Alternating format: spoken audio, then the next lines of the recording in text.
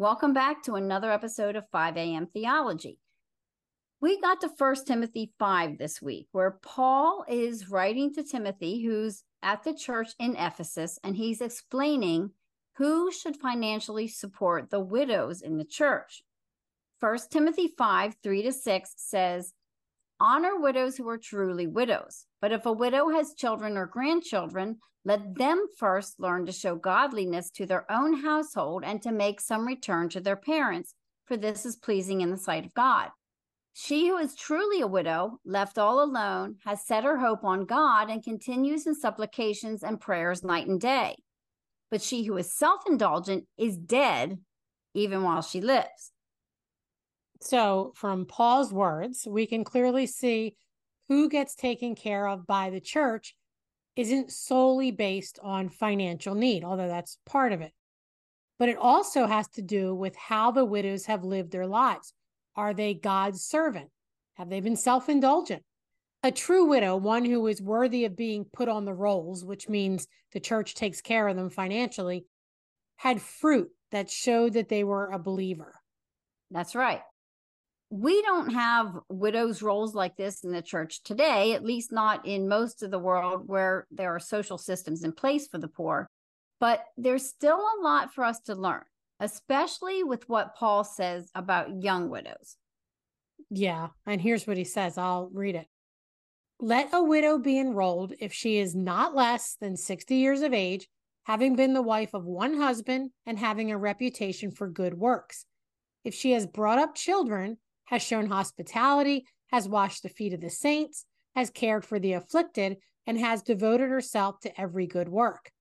But refuse to enroll younger widows, for when their passions draw them away from Christ, they desire to marry, and so incur condemnation for having abandoned their former faith.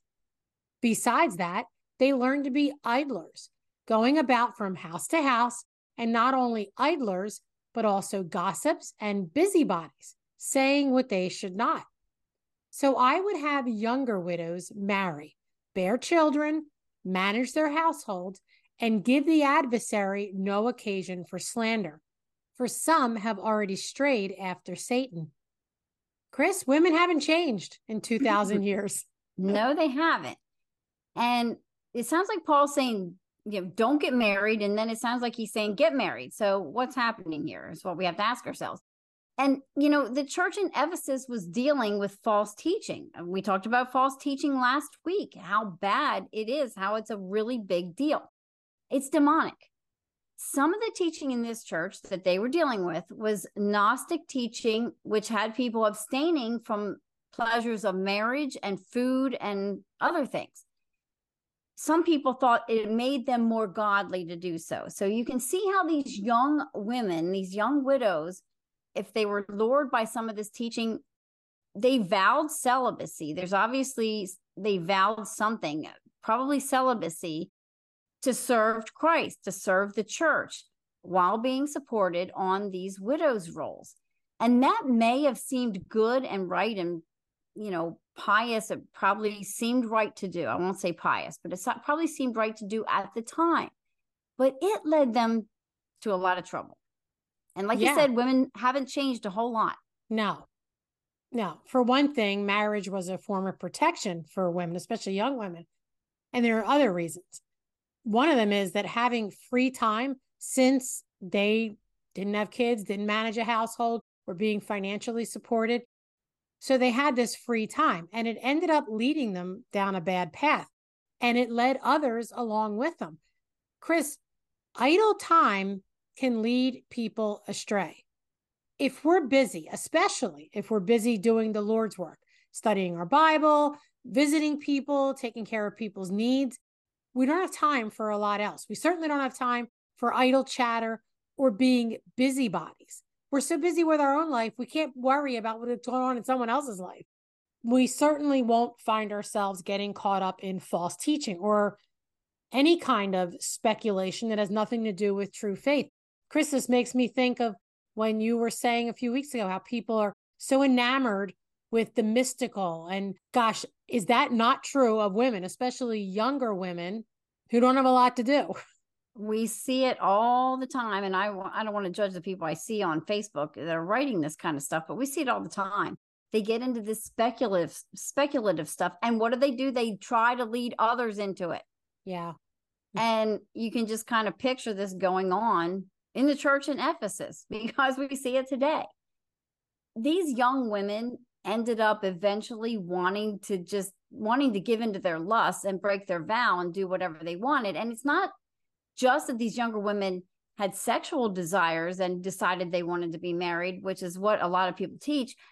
The word that's used there means that they basically just wanted to do whatever they wanted to do. They wanted to be self-indulgent. And what did Paul just say about the self-indulgent older women? Don't put them on the rolls. Not having a husband all of a sudden and having your finances taken care of, especially for younger women who weren't grounded in their faith and weren't long-term believers like the older widows, is going to lead to problems. You have nobody holding you accountable. You have nobody being the head. That's why Paul warns about staying away from idleness. And that doesn't just go for women. That's for anybody. Nobody should be idle. It just leads to trouble. 1 Timothy 6:20 says, "O Timothy, guard what has been entrusted to you, avoiding worldly and empty chatter and the opposing arguments of what is falsely called knowledge, which some have professed and thus gone astray from the faith. Grace be with you." The Bible has a lot of warnings about idleness, gossip, slander, and the like. And the warnings are for the whole church, men and women. Anyone in the church can get caught up in it. Anyone can get caught up in empty chatter, knowledge that's not of God. It's something that we have to guard against. And one of the best ways to do that is to stay busy, and especially busy in the Lord. Yeah. Chris, this all makes me think of how, especially women, I have to say, although I guess men could get caught up in it, how gossip goes rampant under the guise of prayer. Prayer concerns. I want to pray for you. Well, what's going on with them? Maybe I'll pray, so I can pray for them. Oh, yeah. And sometimes it's sincere, but often it's just a cover because someone's being a busybody and they want to know what's going on in other people's lives. Absolutely. So stay busy doing the work of the Lord, but stay busy. And that's where we're going to end today. Have a blessed morning, everybody.